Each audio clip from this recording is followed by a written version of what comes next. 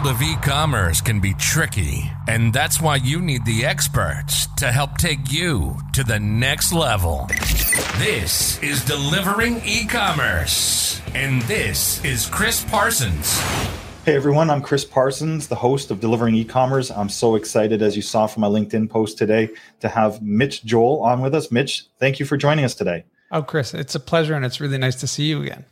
Yeah, I was excited. I was actually telling some friends and family about the first book that really changed my life. It was one of the ones that you wrote, Six Pixels of Separation. I remember reading that on a flight as I was going to do some my first kind of public speaking in New York City for a global conference. And as I was reading that book on the plane, it was just like, you know what, it all started the stories that you had. And that's what I loved about that book, was the storytelling that was really connecting to me. And then I'm sure I used a few examples on stage and made it sound like it was my own. But ultimately, you and I had the opportunity to meet when we were looking for a digital agency at Walmart. And you really resonated with me at that time. And I've been following your career ever since. Well, that's very kind of you. And yeah, Walmart was a great client of ours for many, many years. And it was great meeting you. And anytime, you always say, people say, "Oh, I bought your book," and I'm like, "Did you read it?" So anytime someone read it, I'm very excited about that. So thanks, Chris. No problem. So let's get right into this, Mitch. What I really start off with every time I interview a guest is I want people to understand the journeys that we go through to get to where we are in our careers, because it's not always a smooth trajectory. We don't always know where we want to be when we grow up. And hell, I don't even know if e-commerce is even right for me 20 years later. But ultimately, I would love for people to hear your story. Yeah, I mean, in Control Alt Delete, my second book, I talk about it being very squiggly, and careers often seem more understandable when we look back on them versus when you look at the timeline from inception to, where we find ourselves today, broadcasting here live. My story starts in two parts. One part is in the late 80s when I became really passionate about being a music journalist and was able to have the fortune of doing that. And then in the early 80s, when my parents bought for us, being a group of brothers, our first Atari 800 and Atari 2600 and computers. And I think that there's always been that connective tissue between technology and media in terms of what I really, really like. And so I started off my career in journalism. This is prior to a real functional internet. Wound up publishing magazines at the beginning and early stages of the internet, and even publishing them on the internet, back at a time when hyperlinking was the new innovation, that you could actually just click on a link and go to a page versus typing in the entire URL in the Mosaic browser bar at that time. I did that for many years and had multiple publications and really enjoyed doing that. The buying of advertising, the writing of the content, the marketing of it, all that was great. And then I became the editor of a community magazine here where I live in Montreal. And I was featuring young and up-and-coming entrepreneurs and businesses. And one of them was launching this thing called a meta search engine. And again, this is a time before Google, PG. And it was an interesting company to be a part of, because a lot of the business models that we uncovered in the process of growing this meta search engine are the pillars of which the things we see today in Google, Facebook, YouTube, et cetera. So I'm really proud to have played a little role in the development of these ideas and the creation of them. You don't really get any credit for that because there were a lot of players doing a lot of things at the time. But I went through the boom, bust, and echo of that first .com explosion. Then did a short stint in a mobile content company that was based here in Montreal that was inevitably sold to a conglomerate out in Asia. But again, you say mobile content, and this was a time when there wasn't even interoperability between carriers for text messaging. And so there was no smartphone, there was no mobile browser, there wasn't anything like that. So it was really, the CEO of the company used to say that we're marketing the unmarketable at that point, and it's true. But they were very on point with where the world was going. And I think in a lot of my trajectory, there was a lot of being early or it not being mine, me having a little piece and taste of things, but not it being mine. After that, I did a short stint in a PR firm that specialized in technology. That's when I started recognizing I want to go back to being that entrepreneur. So at the time, I launched a record label, and at a similar time, I had met my business partners that I had in my last venture, which was called at the time Twist Image, which was the digital marketing agency that we met at when we pitched Walmart. And that business did really great. We were very, very fortunate. We built it to be one of the largest independent digital agencies in North America. We sold it to WPP, which is a large multinational communications holding company. I want to say 7, 8 years ago. And I left that company about 3 years ago. But in the process of building the agency, I did a lot of professional speaking. I wrote those 2 books. I started my blog much earlier than most people knew what a blog was. My podcast, which still runs to this day, is probably the longest running consistently business podcast in the world. And now I spend most of my time investing, advising. I'm working on a stealth startup and just talking about how do we decode the future? And I do that primarily through my platform, which is, again, 6 Pixels of Separation, which is the name of my blog, my podcast, my first book. And so it's all still called 6 Pixels. That's great. And when you talk about pre-Google, I got into e-commerce in 2004. Oh, so you know what it's like. So it was close. And, one of the things that we talk about, everyone talks today about A/B testing. And when I got started, we talked about AM PM testing. So we would launch those anchor methods in the morning and notice that they were wrong, and we get them right in the afternoon. So it was AM PM testing for us, which we joke today about all the different things we had to go through in 2000 and the early 2000s with like real hard coding. And now these sites are a lot of drag and drop, and makes it so easy. Not easy is the wrong word, but a little bit easier for us marketers to build pages. And I was on your 6 Pixels of Separation and watching some of the videos to get prepared for this meeting. And, after your journey, and you've now outside and you do a lot of public speaking, I was really intrigued by the concept that you have of the Great Compression.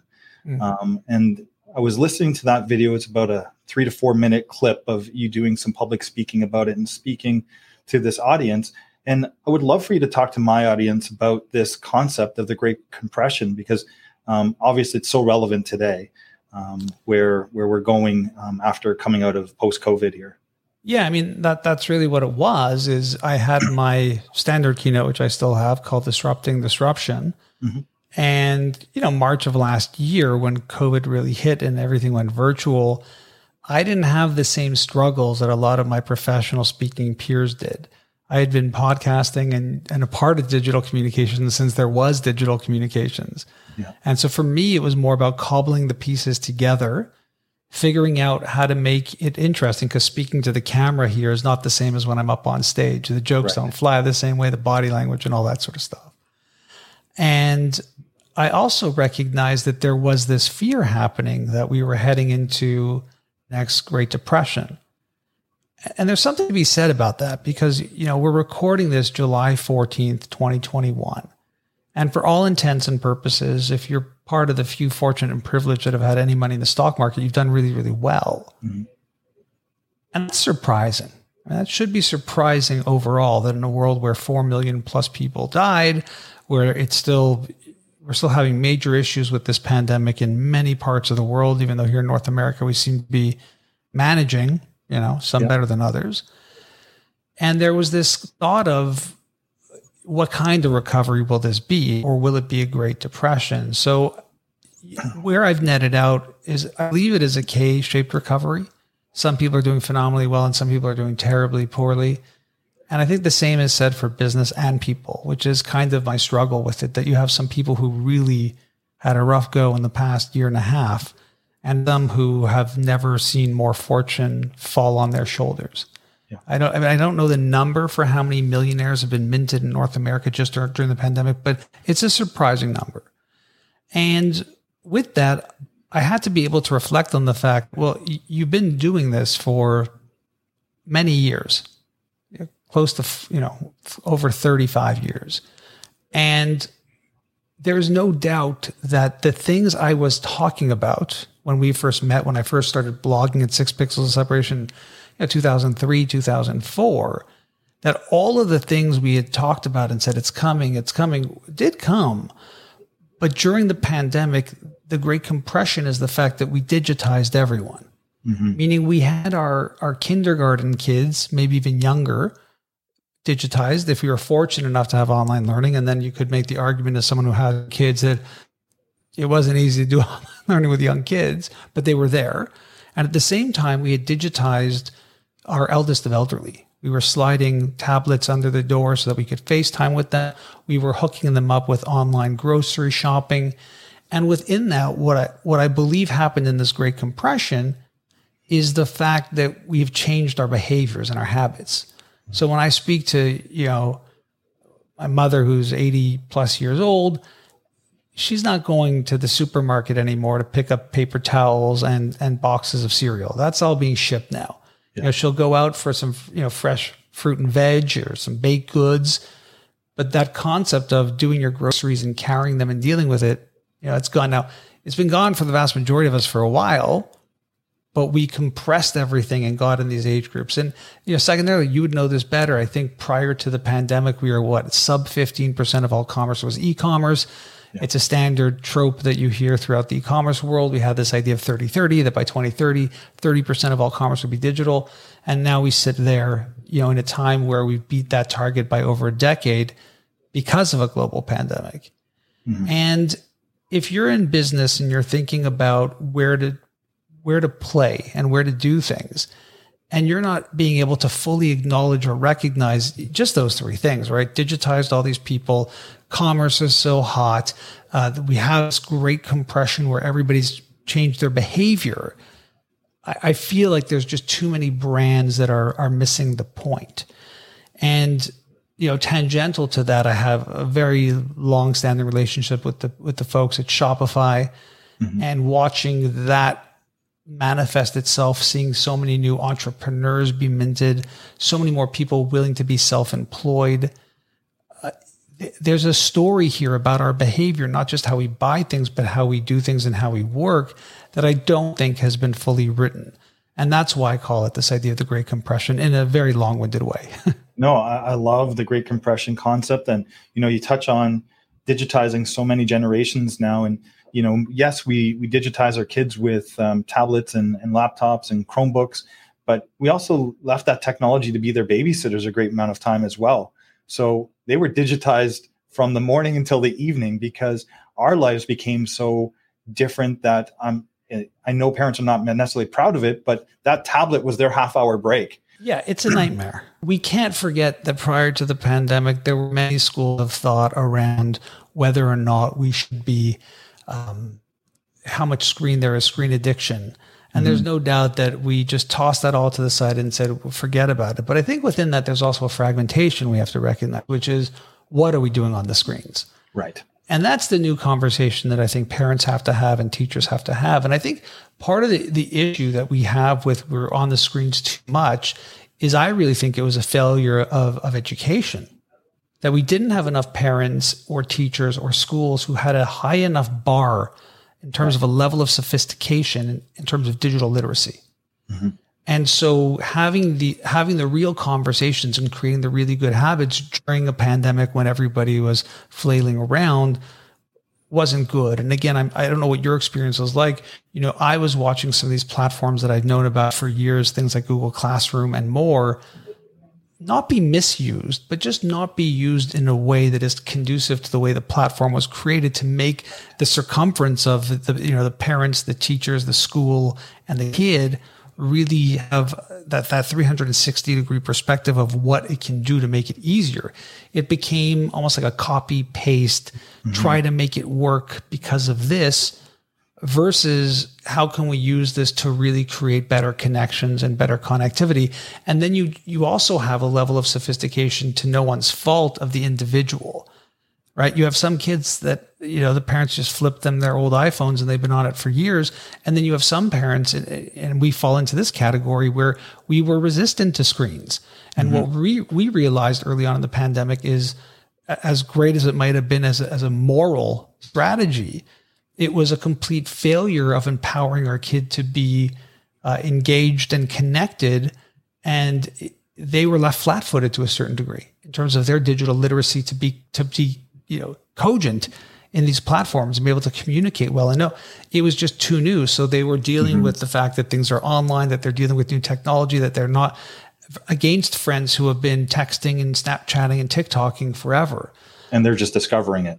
Yeah. So I mean, we have this conversation a lot. I live near a park and, we have kids and families, and we talk a lot about this idea that, you want to do the right thing. Like, I'm going to wait. There was a big thing in the US called wait till late. Like, don't give your kid a smartphone until grade 8.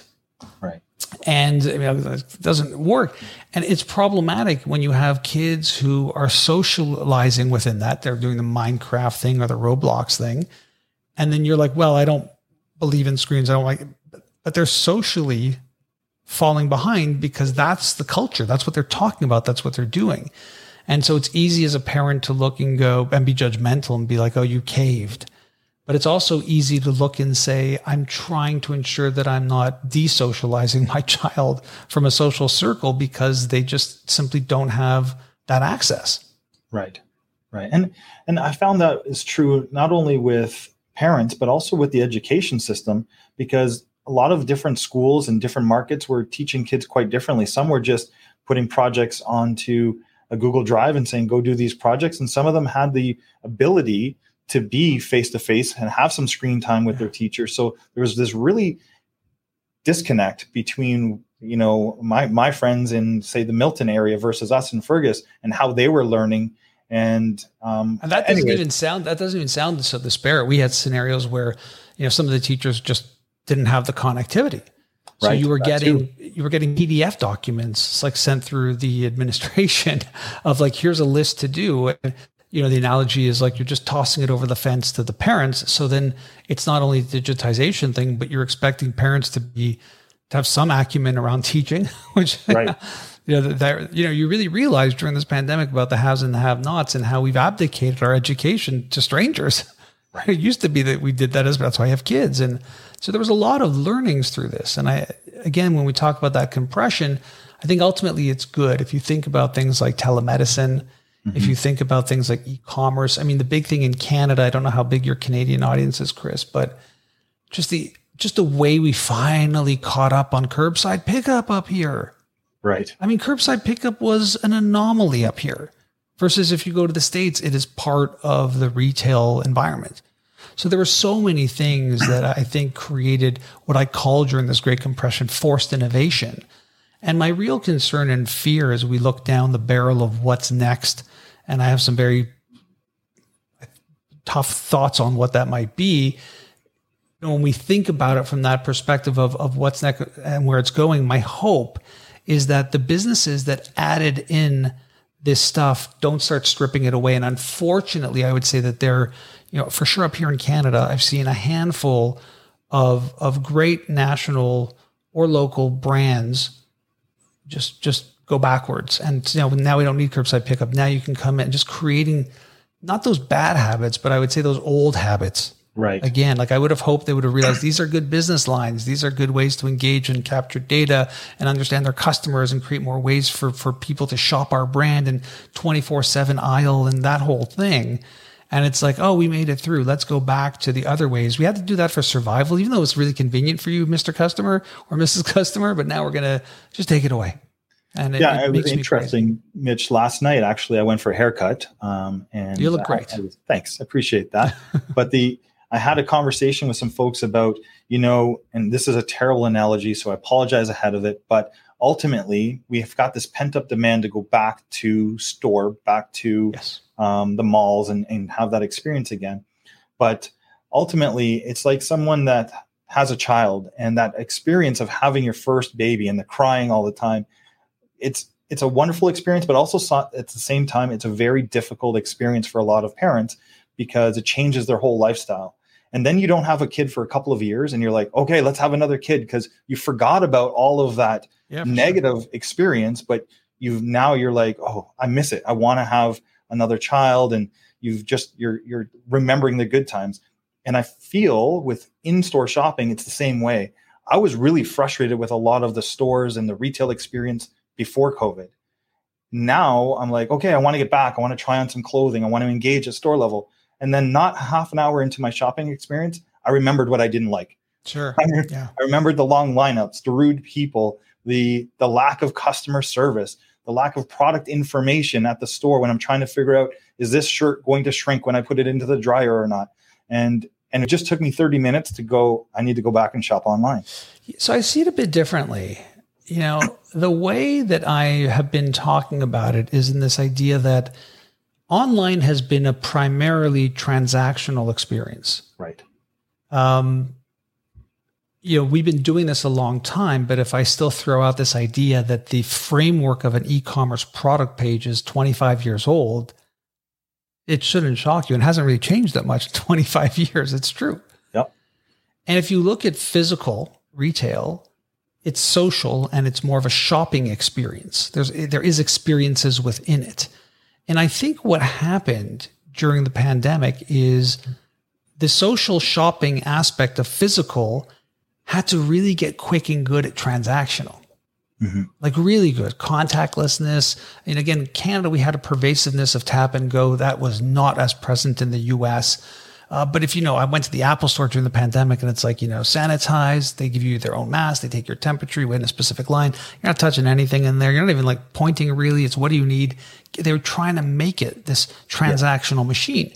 And what happened on the other side, if you look at the people who have been having exponential growth in platforms like Shopify or the DTC direct-to-consumer revolution, or even just brands like Nike, who were trying to get better at it because those stores were closed and their third-party merchants were closed, they started thinking, well, what can we do to make it more experiential or shoppable or social online?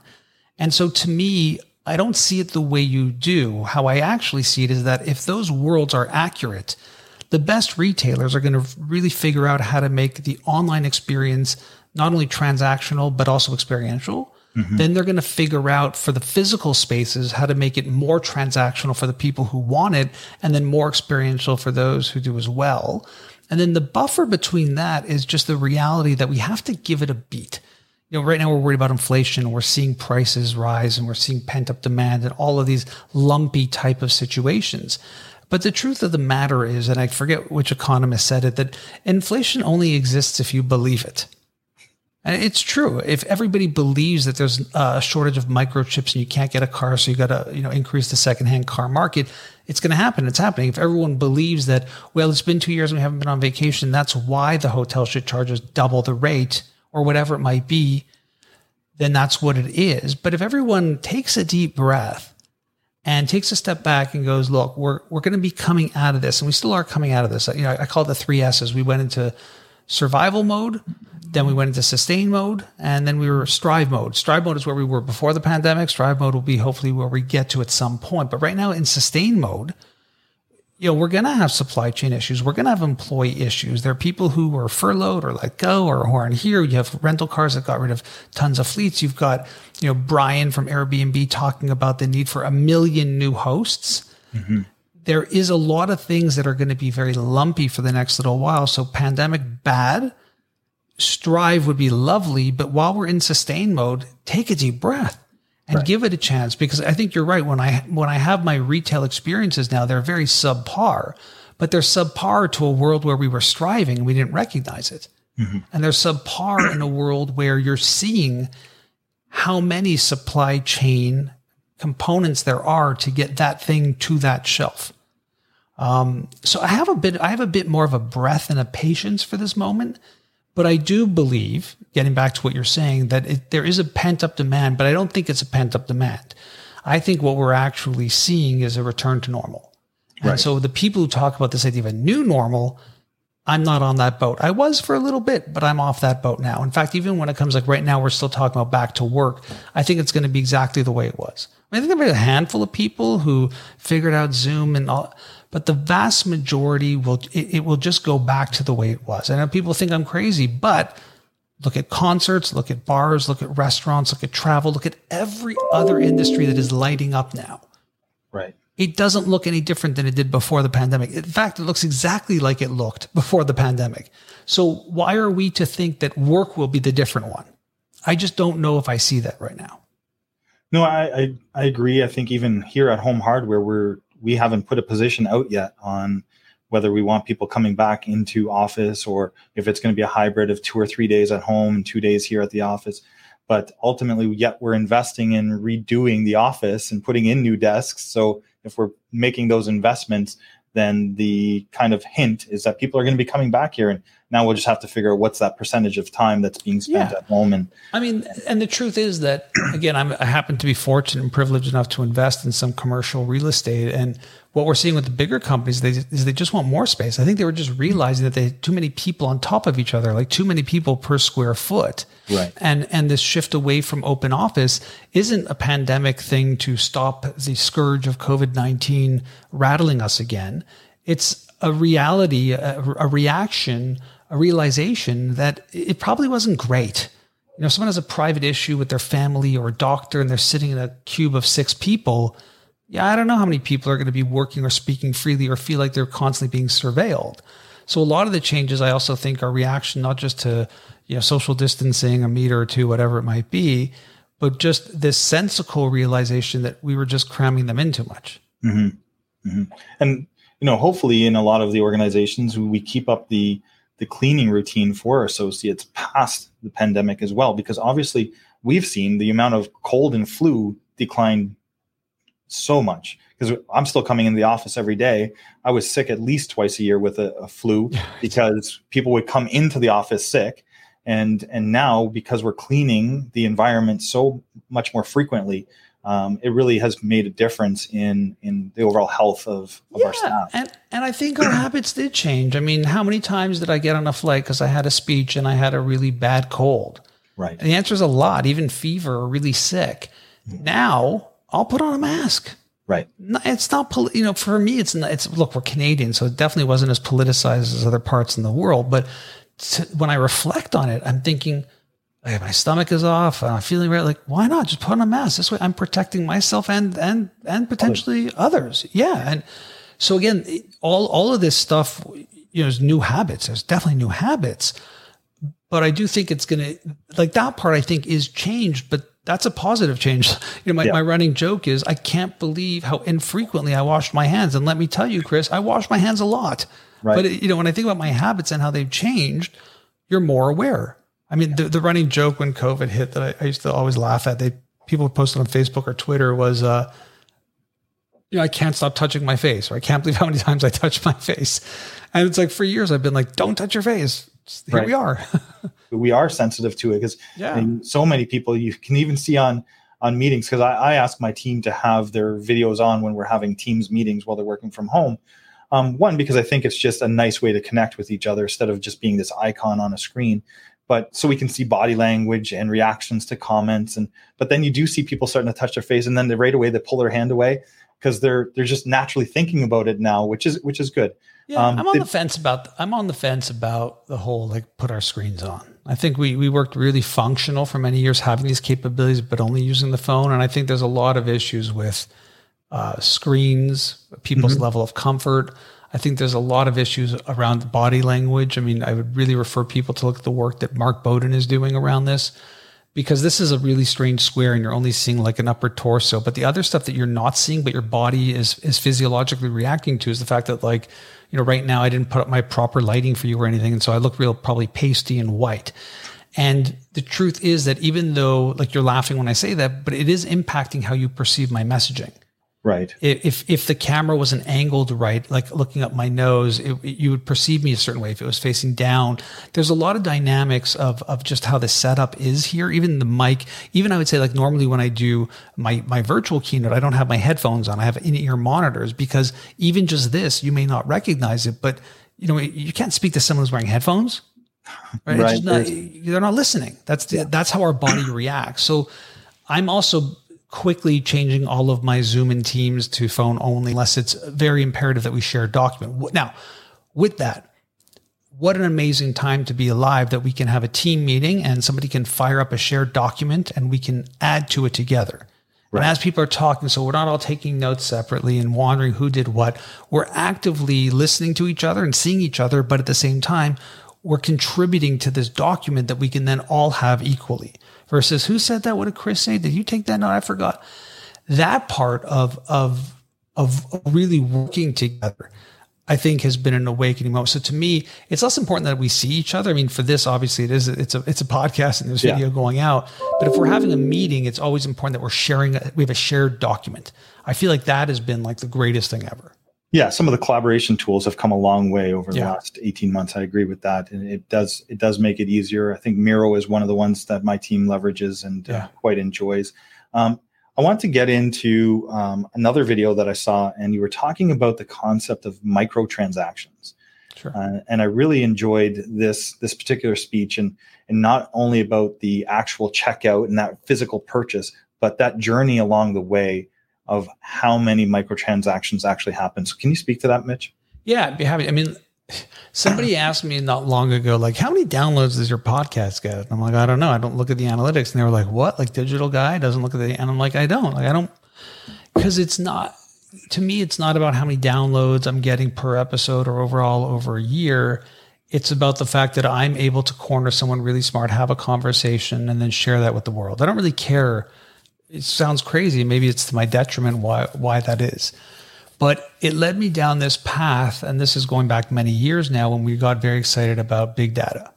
The idea that big data is going to come in, we're going to have multiple databases with their own set of data that would be able to speak to one another at a speed and propensity of which human beings never could. And we're going to find all these incredible insights. It's going to lead to new marketing, and it's going to change the world.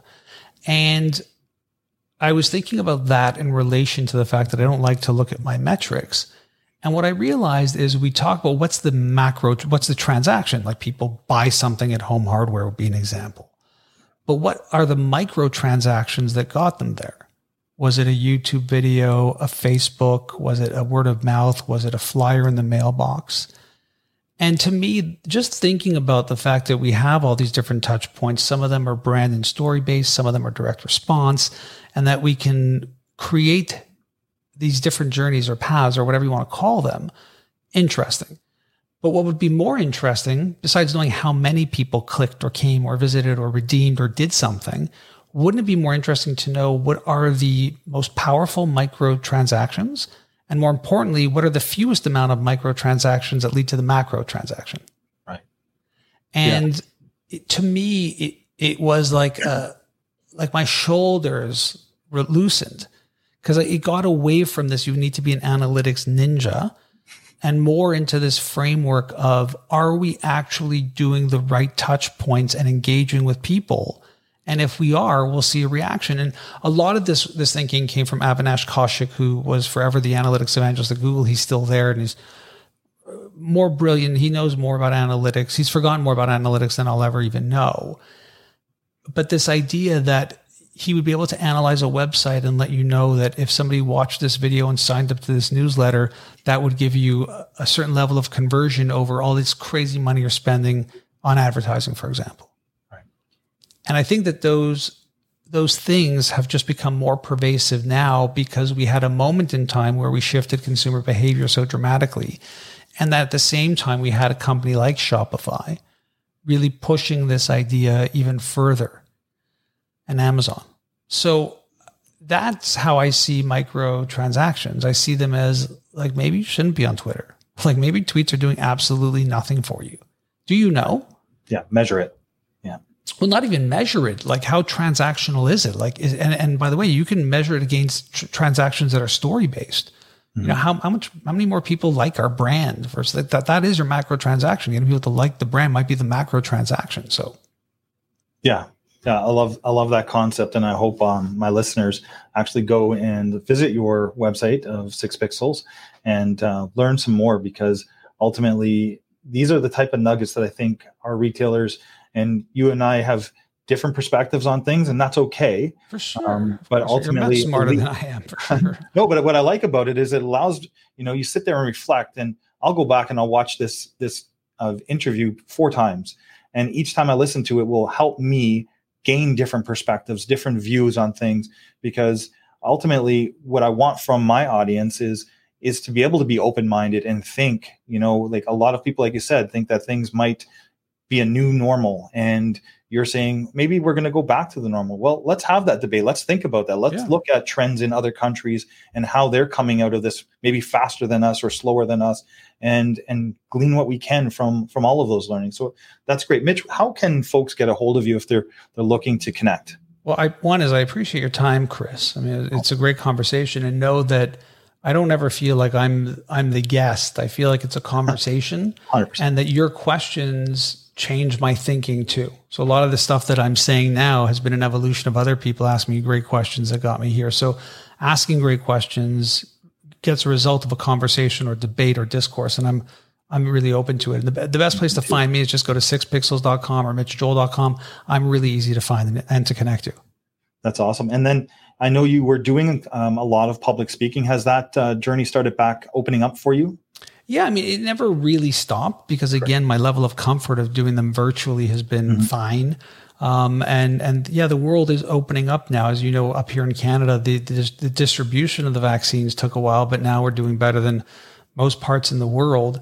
And I'm ready to go back so long as it's genuinely safe. And what I mean by safe is that I'm making sure that I'm not impeding on someone else's world. So yeah, the answer is it's getting busy and there's a lot of demand, and it's going to be, I think, a very exciting few years, with the exception or understanding that it'll be lumpy as well. Great. So Mitch, I appreciate our time today. I don't want to take up more of it for you. I know it's middle of the day and we both have a ton of other opportunities and engagements to get to. I really greatly appreciate seeing you again. I look forward to connecting with you in the future.